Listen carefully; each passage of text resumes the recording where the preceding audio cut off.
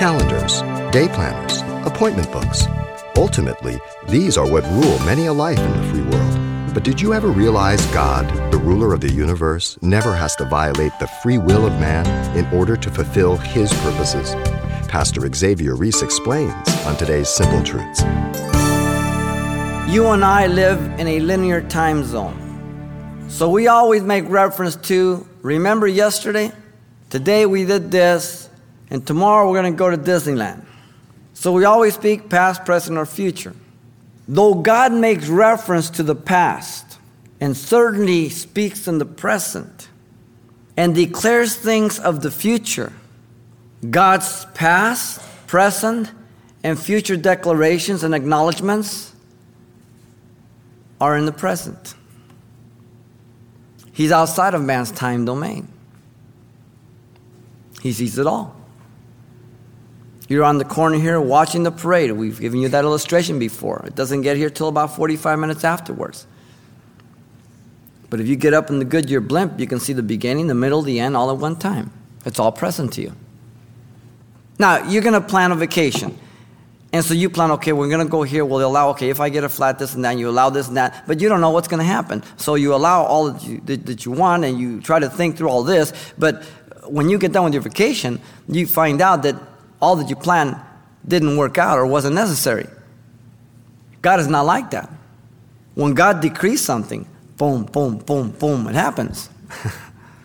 God doesn't sit up in heaven and go, ooh, I hope, I get it. Oh, good. No, not at all. You see, God's foreknowledge allows God to know all things as present with him from eternity, and therefore predicting future events includes also his knowledge of all incidental and accidental actions and events. How does that grab you?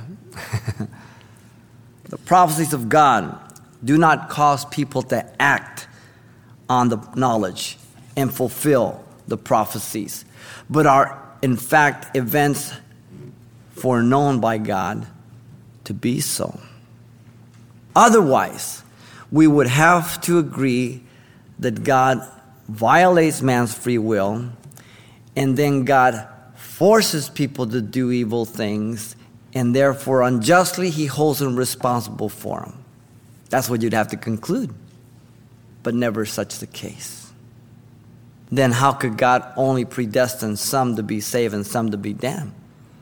Then how could he hold them responsible for their sin if he predestined them to hell? He would be an unjust God. He would be unholy. He couldn't be good. Here's the key. He gives us free will.